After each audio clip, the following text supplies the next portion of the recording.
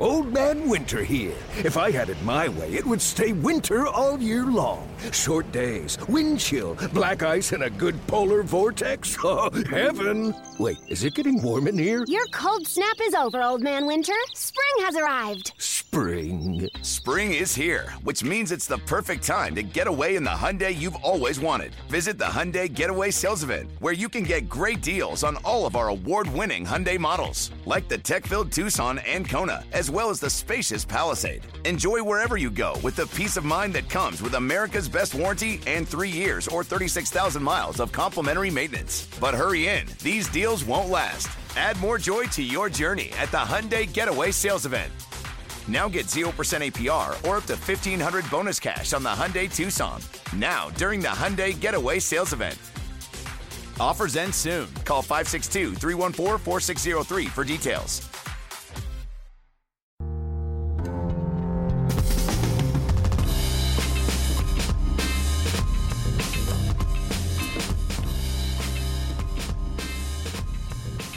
So, Jerry, this is happening. This is episode 1, if you can believe it, of The Wheelhouse with Jerry DiPoto. My name is Aaron Goldsmith. And Jerry, I know you've done like everything in this game, man, from on the field to the front office. Have you ever had your own podcast? I never have. And the setup on the table right now is so reminiscent of a show that I frequented as a child, WKRP in Cincinnati. I feel like you are Dr. Johnny Fever. Thank you. I've been looking for that compliment for a while. Yeah, I'm Lester Nessman, right, ready to go. Well, we are. I'm glad you brought that up. We are in the Legends Room here inside Safeco Field. It is Thanksgiving Eve, which was a big day last year in Mariners history, wasn't it? Yesterday was a big day. Every day is a big day. I hope tomorrow's bigger. Last year on this day, we all got the text alert, the news alert that you'd made a pretty landmark trade for the Mariners on a Thanksgiving Eve, bringing Mitch Haniger over, bringing Gene Segura over. So who knows what the rest of this offseason could be like for you, Jerry? I thought you were referencing the birth of the greatest player in the history of the organization. Well, that's true. Which I believe is yes, also... Griffey and Stan Musial, both from Denora, Pennsylvania, both born on the same day. That's serendipity. How about that? Just a guess. I've wanted to use that word for years, and it seemed appropriate. Well, hey, man, first of all, before we get too deep into this being our first episode, this is kind of the time of the year for thanks, and it does seem very appropriate. This is a remarkable opportunity for all of us, our listeners, us here who are part of this podcast, to thank you for taking the time, not only for this, but we hope to make this an ongoing, somewhat regular podcast. And there's nothing else like this going right now, Jerry. There's no other Major League general manager who is, I know we joked about having your own podcast, but there's nobody else doing this. And there's been a lot of thought and man hours put into this. So on behalf of Kevin Martinez, Colin O'Keefe, who is not a father yet, but this is like his first child.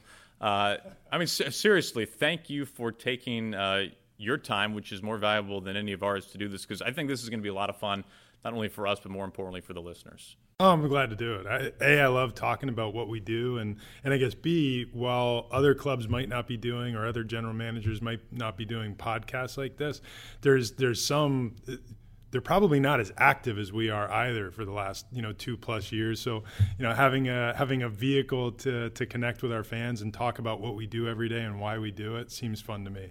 Well, it means a lot. So we appreciate your attitude and your willingness to chat about these things, which is not a surprise as we've gotten to know you over the years. There's been some big news around Major League Baseball, and it surrounds around a guy whose name rhymes with Ohtani. Ohtani will be posted. I mean, this is going to happen. He will be playing in the majors next year in 2018, and a lot of people believe that deal will be made with his future team around Christmas time. You had a chance to go to Japan. You have not made it secret. And it wasn't just you. It was you and a convoy of other Mariners representatives. I mean, you've not made it a secret that you, like basically everybody else, are interested in what Ohtani might offer. First of all, tell us about him as a player. I am so excited just to be able to talk about what I saw instead of constantly saying the right thing.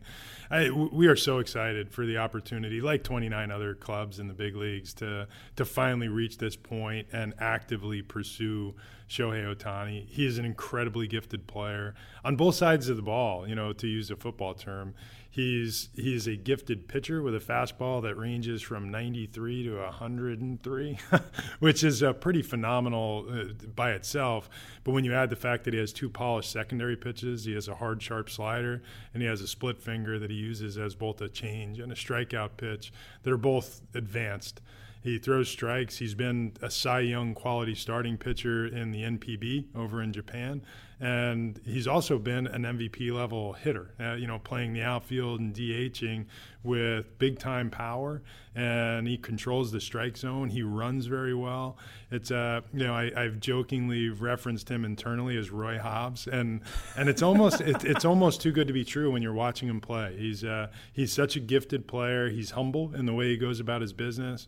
I know the Nippon Ham Fighters, who I think have handled this whole thing so graciously, have spoken so highly of the person and what he's about. And we have the good fortune here with the Mariners, whether it's Tom Allison, it's Tom McNamara, it's Scott Hunter, good scouting people. But we also have a great connection with what's going on in the MPB and in Japan with people like Ted Hyde and Anthony Suzuki, and the great history that the Mariners have with Japanese players. So we had some doors open to us during our time over in Japan that might not be open to everybody. So you bring up the history. I think that's such a fascinating angle because, to your point, it is unique in many ways to the Mariners.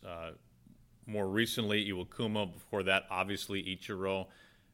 How big of a play is that history, do you think, for Ohtani?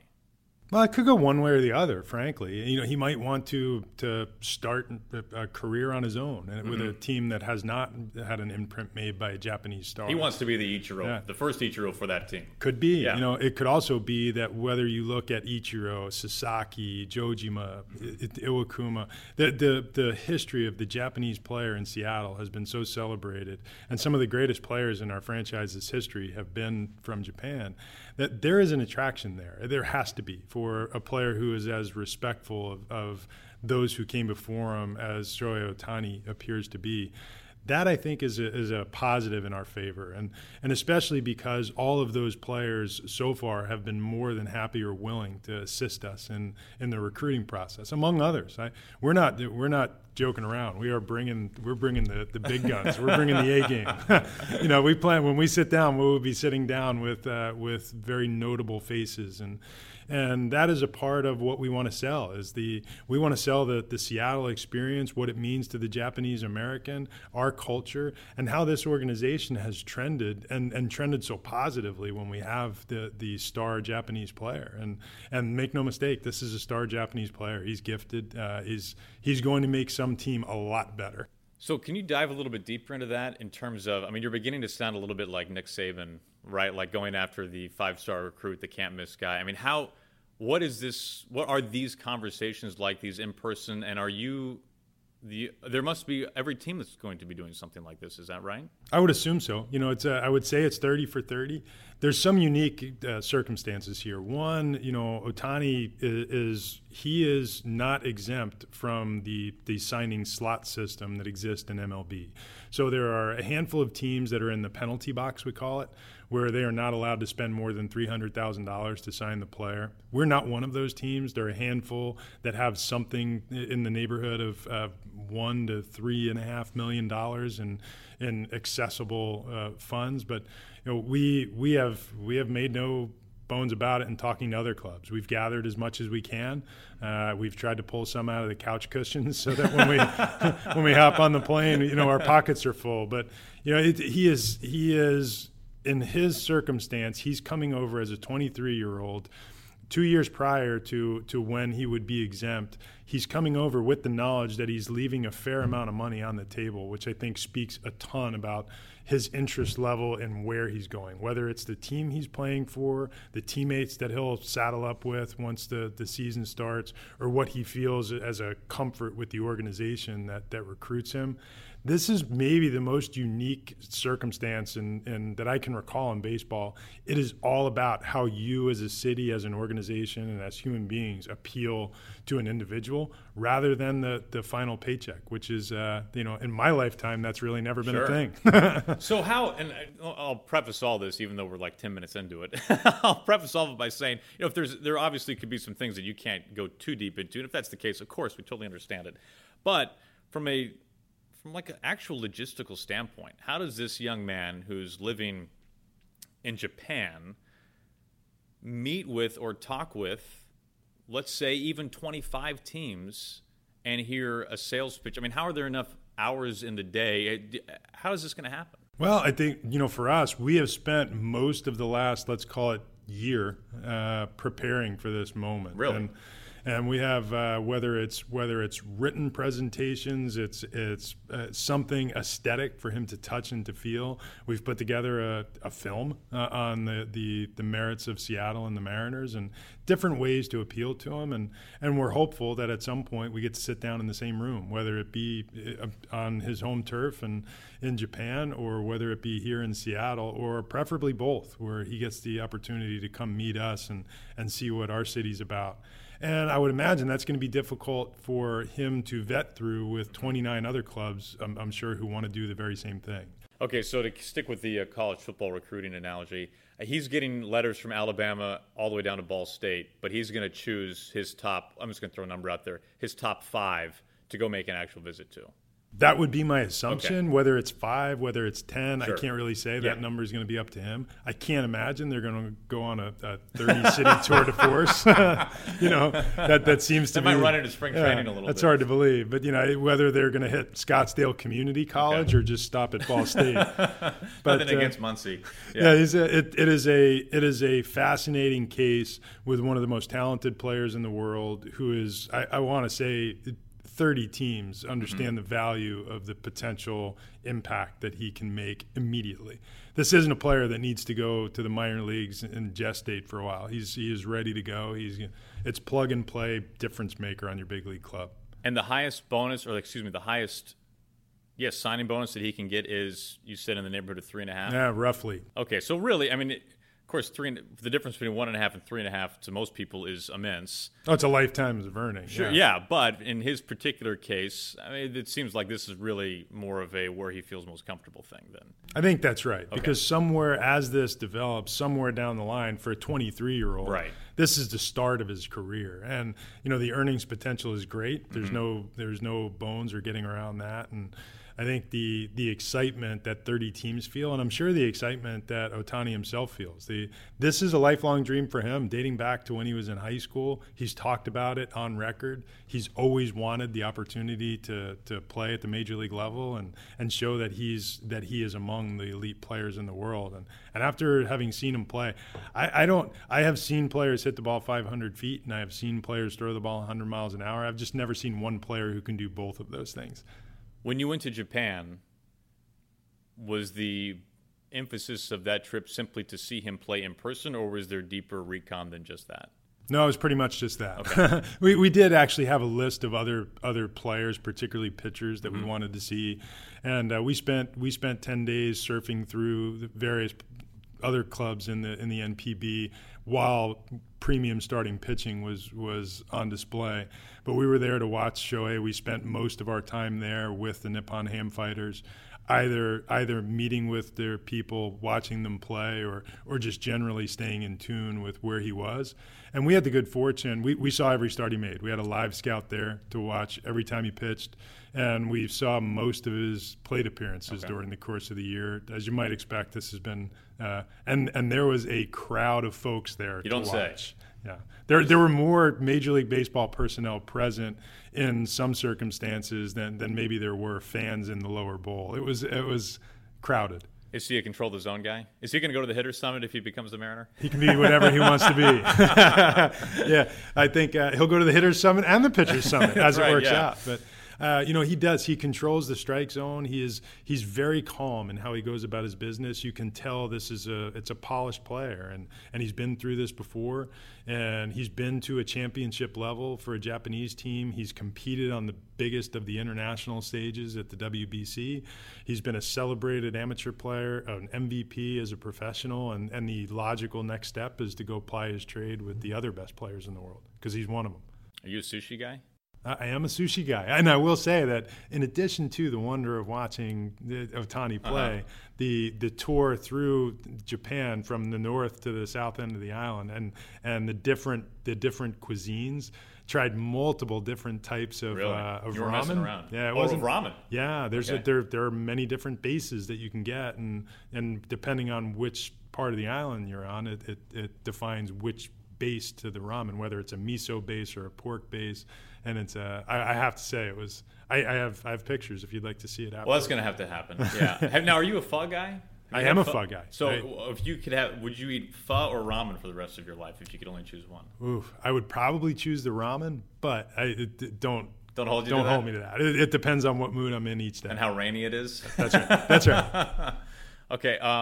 Well, I think, when it comes to the Ohtani thing, obviously this is the front of every Mariners fan's mind right now, it seems like, and probably the front of every fan's mind, regardless of what team. But it just, I don't know, it seems like maybe it's because of the Japanese connection we've already talked about, or what it might be. But this is obviously a thrilling and exciting time for the fan base and for you as well. And I guess, is it fair to say like the sweepstakes is on now, right? I mean, it's on to start the best recruitment you can possibly have, and it sounds like you guys have been doing that for over a year now. Yeah, and I bet that makes us one of many or all teams that have put together similar packages, goods, etc., or have been thinking about it in this way, and frankly been thinking about it in this way for multiple years. Mm-hmm.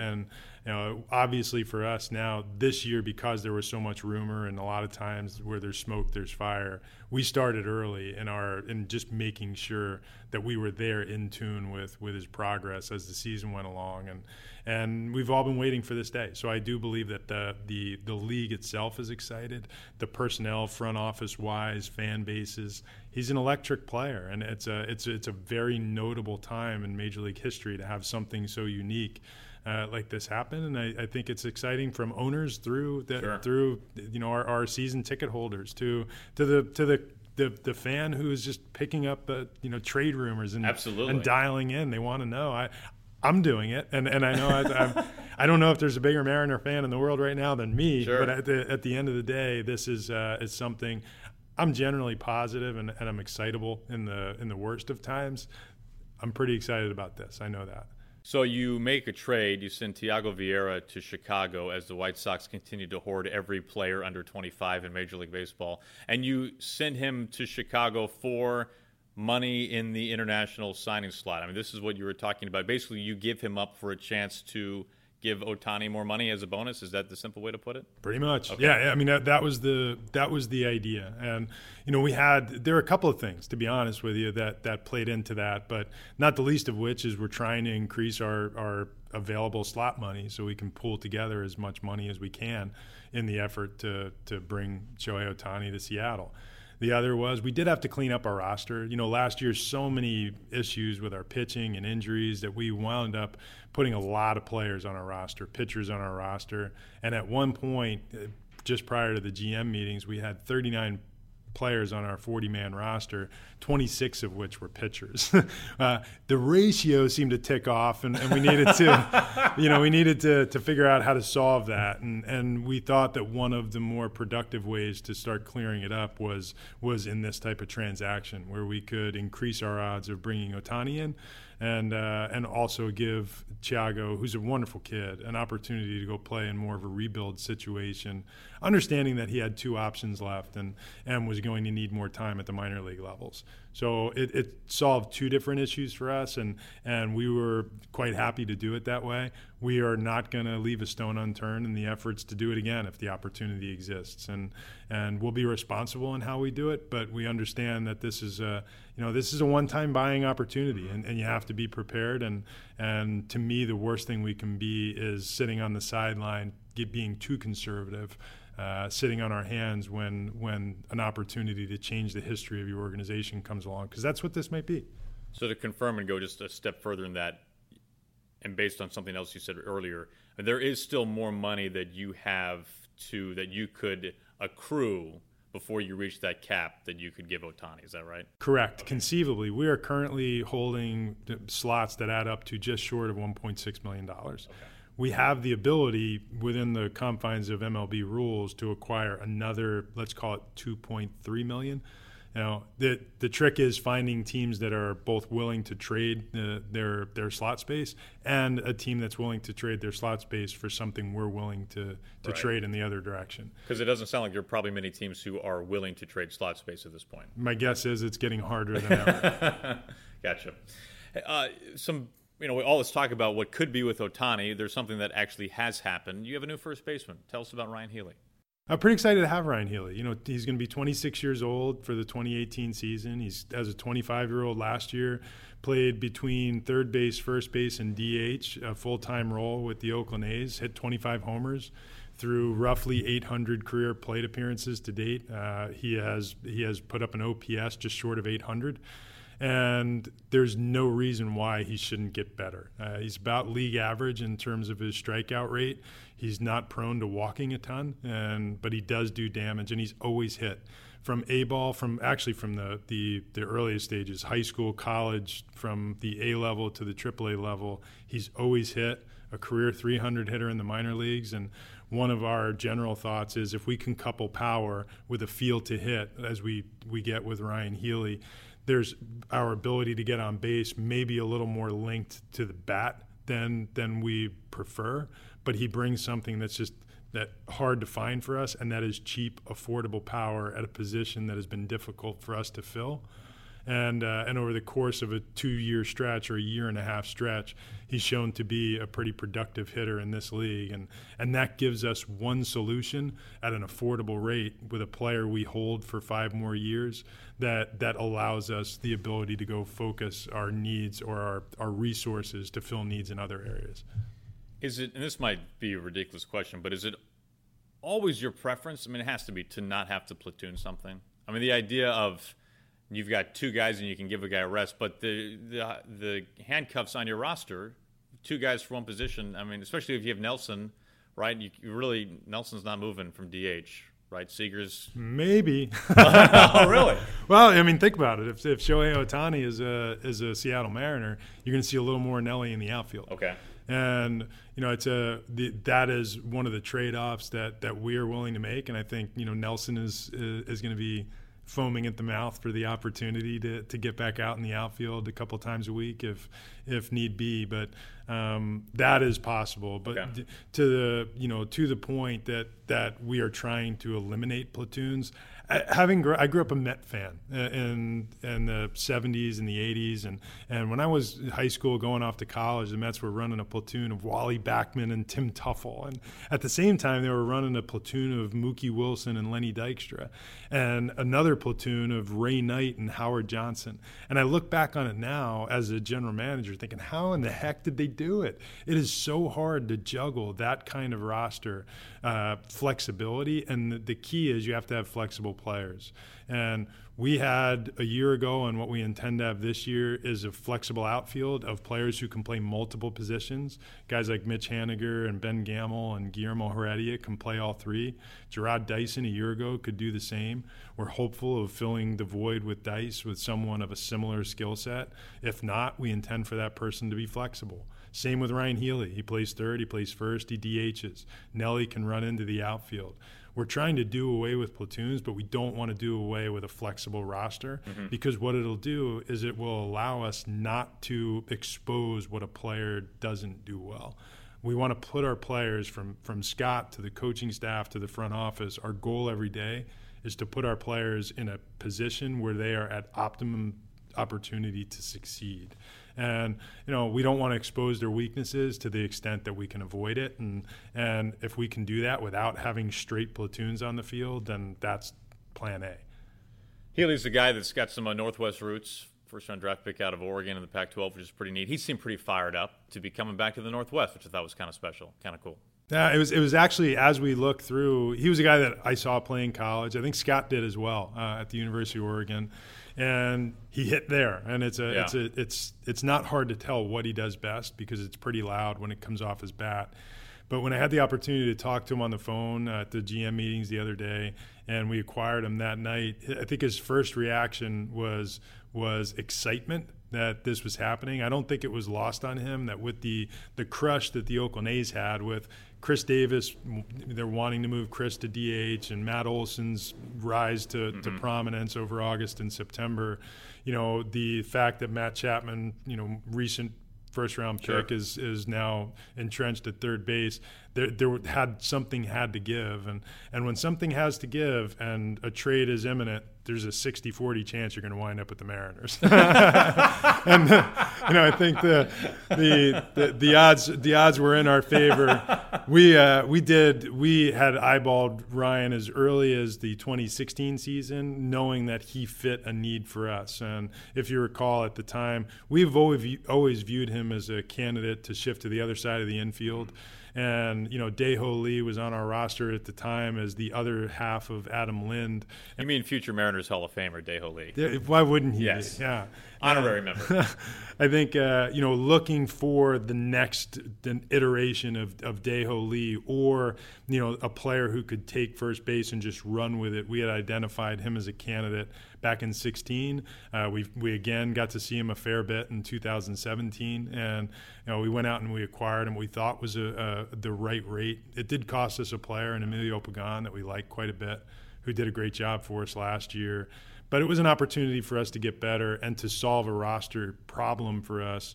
And frankly, to line up a team that I don't think many people realize, as we project right now into 2018, we have 2 players on our field that are over the age of 30, which is from where we started in 2015 at the end of the season to where we are today. That's pretty phenomenal progress. We're controllable, and we should start the season with only one pending free agent among our position players, and that would be Nelson Cruz.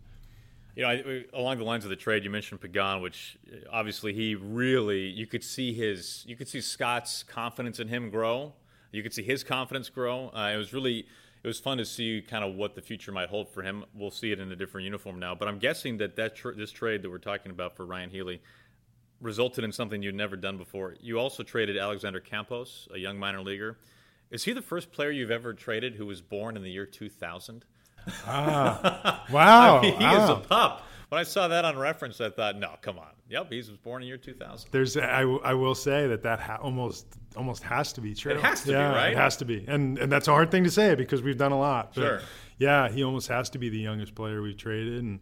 And we have traded some players from the Dominican Summer League club over the course of the last 2 years, but I got to believe that Alex would be the youngest. And he's a nice player. We loved having him in the system. He's a good kid. And our thought was that the difference Ryan Healy has a chance to make in an everyday role on our team right now, as opposed to what we felt was dealing from an area of depth in moving Emilio, and an area we felt like we can continue to refill like we did later with a trade for Nick Rumbelow. And we feel like we will continue to add in that area. But the move of Alex Campos, hopefully in 6 or 8 years, Alex has turned into the player that we think he can be, and we'll root for him to become that regardless of where he's playing. Hey, you mentioned Rumbelow coming over from the Yankees, a guy coming off Tommy John. What is has Max at AAA? Is that correct? No, he's actually pitched in the big leagues. In the big leagues? Yeah. Okay. Nick Rumbelow is a former LSU Tiger, not to be mistaken with Nick Saban's Alabama Crimson Tide. There you go. Nick Rumbelow comes to us from the Yankees. He will pitch this year at 26. He has 2 minor league options left. So effectively, Nick Rumbelow comes and slides into the role that Emilio Pagan played for us last year. Nick appeared in the big leagues for the first time in 2015 as a 23-year-old. Pitched 15 effective innings for the Yankees, struck out 15, had a 4-ish ERA, and generally performed quite well for a 23-year-old who moved through the system very quickly with the Yankees. The following year, he came back and after one outing went down with Tommy John and missed the entire 2016 season. Okay. Last year was his return, and upon his return, he dominated. He threw up an ERA of, I believe, a cumulative ERA of 1.12 over 40-plus innings with 10.5 strikeouts per 9 and less than 2.5 walks per 9. His fastball reached 97, 98, averages about 94.5, and he's got what we think is perhaps one of the best breaking balls that was still in the minor leagues. He's also got an average changeup. He's a 3-pitch guy who throws strikes, misses a lot of bats. Pitched 40-plus innings last year without giving up a ball over the fence, which I got to believe is a rarity in 2017 pro baseball. So we feel like he profiles as a setup guy at the major league level, and probably sooner than later with the stuff, frankly, to ascend to a closer role if the makeup ticks off. And, that's TBD. So you've got like, I'm just going to guess here, you have 3 members of what would maybe be like the 2014 Trenton Thunder. Could this be right? When Gamble, Pazos, and Rumbelow, am I roughly correct on my level of ball and year? I think you are. And it's funny because we have done a fair number of trades with the Yankees, and right now their issue, and I call it an issue, they have got so much talent that they wind up boxed out in their ability to manage their 40-man roster. And Brian Cashman, who I think is one of, if not the best in the business, he's done this as long as anybody going right now, and more championships than we've all won together. But Cash has jokingly referenced the fact that, first with Ben Gamble, later with James Pazos, and then this deal with Rumbelow, he had very nice things to say about Rumbelow. And when he was done referencing the deals that we've done, he said, you guys have done pretty good with my stuff. I would say so. Yeah, I would absolutely say so. And we will keep going back to his stuff if we can, because these guys, and not just the contributions they make on the field, but as you know from traveling with the club, they're great guys. Absolutely. Ben Gamble works his tail off, and I think every one of those teammates in the room knows he's going to lay it out on the field. And James Pazos cares, and I think it gets lost in the weeds how good a year and how good an arm he had as a first-time big leaguer. And we feel like Nick Rumbelow is next in that line. I'd have to go back and look at the numbers to see if they leveled out now that you brought up Pazos. But there was a period there where he had he might have rivaled Zipchinski in terms of ground ball rate. He was right there with him, and the strikeout rate was like exponentially higher. Yeah, and to find the golden ticket of the ground balls and the strikeout rate to that level, and again, it might have leveled out near the end. To your point of how good he was in his first full season, that kind of stuff, it was remarkable that he was, and it almost seemed like even in Seattle, it was under the radar for some reason. Really under the radar, but not under radar in the industry. Sure. Paz was pitching his first full year. He was 26 years old, mid to upper 90s with the fastball. His breaking ball can be a little hit or miss, but when he's hitting on his breaking ball, he's as tough as anybody in the league. He managed a strikeout rate. He did get an above-average ground ball rate that did level out some from the early season results, but was still a positive result for us. And I would say that over the course of 2017 and even into the offseason, we don't get hit on any player more in trade discussion or requests than James Pazos. Really? He's frequently asked about, because you don't find a lot of you don't find a lot of 26-year-old lefties that throw in the mid-90s who are making close to league minimum who have gone out and shown that they can be effective in the big leagues. For Gamble, I don't know if you probably don't have this problem because you're the general manager. But whenever I see Gamble in the clubhouse and I want to ask him a question about whatever it might be, even though I know Ben a little bit, he just has that kind of like hard shell look to him, right? And I'm always, I don't want to say I'm tepid, but I don't know. Mentally, maybe I talk myself out of it, and then I go up and I'll talk to Ben, and it's just, oh, hey, yeah, hi, how you doing? It's like the nicest, calmest, most casual surfer dude, he sounds like he's going to have this super gruff, deep voice, just as nice of a guy, sit on Santa's lap type of guy, right? He the person doesn't match the exterior. At least that's what I've found. I think that's right. Yeah. And I don't know, Ben is he's a gentle soul. Yeah, that's a great way to put it, yes. Yeah, he works his tail off. Every teammate in there loves him. Maybe it's the bushy mane that sends that you better not go away. Yeah, I don't think it will. Yeah. He is a great guy. He's easy to talk to. Yeah. It's of all the guys in our clubhouse, I think one of the easiest guys to spend time with is Ben Gamble. He's just whether it's around the cage, it's in the clubhouse, he's got the time of day for everybody. Yeah. If left to his own devices, like most 25-year-olds in a major league clubhouse, they'll be fairly quiet. But I think over the course of the second half of the season, we got into the middle of the season. Ben Gamble was leading the American League in hitting, and over the course of the second half of the season, he really started to show some personality in that room. And as his confidence grew on the field, it grew in the clubhouse. And obviously, my thought is it'll grow even more. There's no reason Ben Gamble should be done getting better. Yeah, no, we love Ben. We love everything about Ben, and what a good dude. And you're right. He probably would be pretty quiet if left to his own devices, but he's got a good personality. Hey, let's wrap up this first episode. Let's talk a little turkey, Jerry. Tomorrow, at the time of this recording, tomorrow is Thanksgiving. Now, you were telling me earlier that you're not allowed to touch the turkey in the DePoto household? I fancy myself a culinary magician, which is to say I cook some. Okay, there we go. And I drive my wife crazy. I read cookbooks. I watch the Food Network as religiously as I watch the Baseball Network, and I like to experiment. I love to cook, and it's my hobby. It keeps me sane, so to speak. But on Thanksgiving, where otherwise my family is willing to be the guinea pig for whatever I want to throw on the stove, on the grill, on the table, on Thanksgiving, I am not allowed near the meat. Now, how can this be? Mama cooks the meat. That's the way it rolls. Did you destroy the turkey one year? Does this result in that, or is this just how it's always been? It's how it's always been. I seed. I am there to work on the side dishes, which I am allowed to work on the side dishes, and I am the dishwasher to make sure that Mama's always got what she needs. So my wife does a great job on Thanksgiving. I've got two daughters that are now going to be 25 and 23, and they're one's very recently helpful. Married. Is that right? Correct. Yeah, my oldest daughter was recently married. She won't be with us. She's with her in-laws this Thanksgiving. Oh yeah, sure. So. That happens. That's life, baby. That's what happens. Which made it increased my workload in the kitchen. So what's the Jerry DePoto go-to side dish on Thanksgiving? Sweet potatoes with a little bit of cinnamon and apples, or maybe my favorite.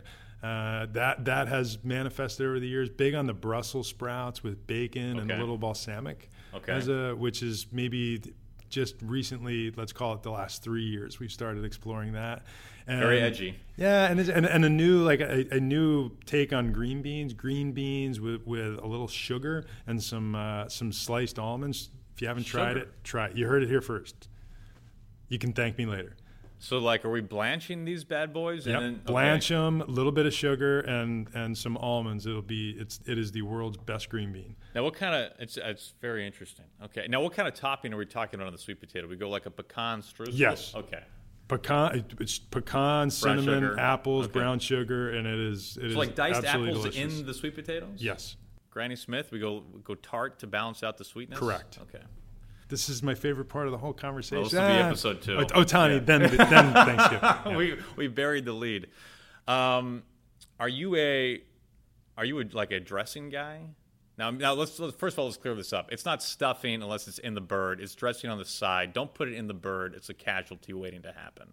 Are you in agreement of this? I am generally in agreement with this. I am a dressing guy. My wife is the dressing builder. Queen? Okay. Yes. That is another one that I am not necessarily allowed in the way. Man, I got to stop asking you questions. No, it's the staples. It is the staples. At 364 days a year, the kitchen is my playground. On Thanksgiving, I'm the sous chef. So then let's say that this is just so you got an off day in July. Okay, you're at home with the wife and the 2 dogs. 2 dogs. Okay.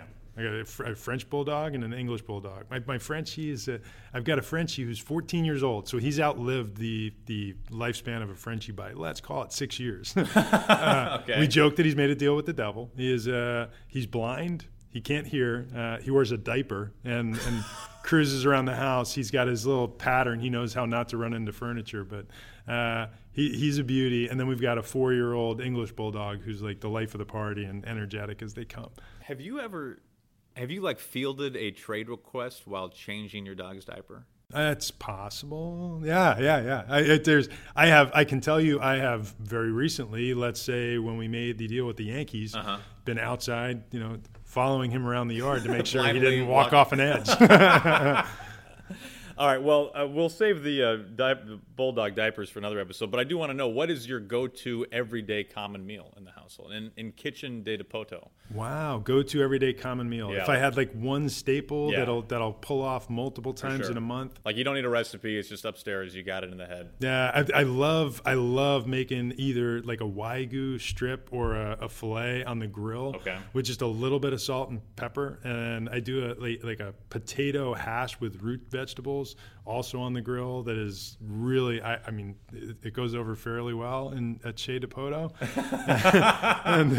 and we'll mix with that some type of bright vegetable to liven it up, like a green or a red or an orange, and the something like that. Standard meat and potatoes is pretty common for us. If I had one go-to that I'm just go to the store, grab that, throw it on the grill, that would be it. Now let's level out here. When you were a toiling minor leaguer choose your town, right? Like Binghamton. Were you in the minors in Binghamton? No, I came up with the Indians. That's so okay. Watertown, Akron? New York. Yeah, Akron, okay, Ohio. like we got young DePoto in Akron, all right, and you're like, at that time, your $625 a month apartment. I mean, are you going to the store and getting a Wagyu strip? I wish I could have afforded a $625 apartment. We shared it with 3 people, so we could. There's no Wagyu strip back in Akron, right? I No. mean, no. This is that was straight like sirloin or Salisbury steak, and Ponderosa. We actually, maybe where I developed the desire to cook was when we were in the minor leagues, you have to fend for yourself. And, my wife and I, we got married very young. I was 22, she was 21, and we've been together since the start of my baseball journey almost 30 years ago now, and I learned a lot about cooking from her and some of the side dishes that I was allowed to prepare, and I could do a lot of Italian just from working with my mom and my grandmother in the kitchen, and that became my niche. And as a result, now we probably make Italian even less than we ever did because I've explored so many different areas. Although recently we did buy a pizza oven for the backyard. Oh, now that's big league. That's a big league move right there, Jerry. It is. I will say that is, as much as my wife is maybe shuns me in the kitchen on Thanksgiving, not to get near the bird, that she jokes around about the fact that I'm a little territorial with the pizza oven. That's like a wood-fired pizza oven? Correct. And it's we can do just about anything in there. It's from the good people at Woodstone up in Bellingham, in the event that you would like your own. There's only one general manager in this podcast who can pull off the backyard pizza oven. Oh, it's awesome. And you can do anything from desserts to pizzas to I'll cook a ribeye in the pizza oven. It's awesome. That's a beautiful thing. Yeah, chicken. You could do a whole side of salmon. Correct.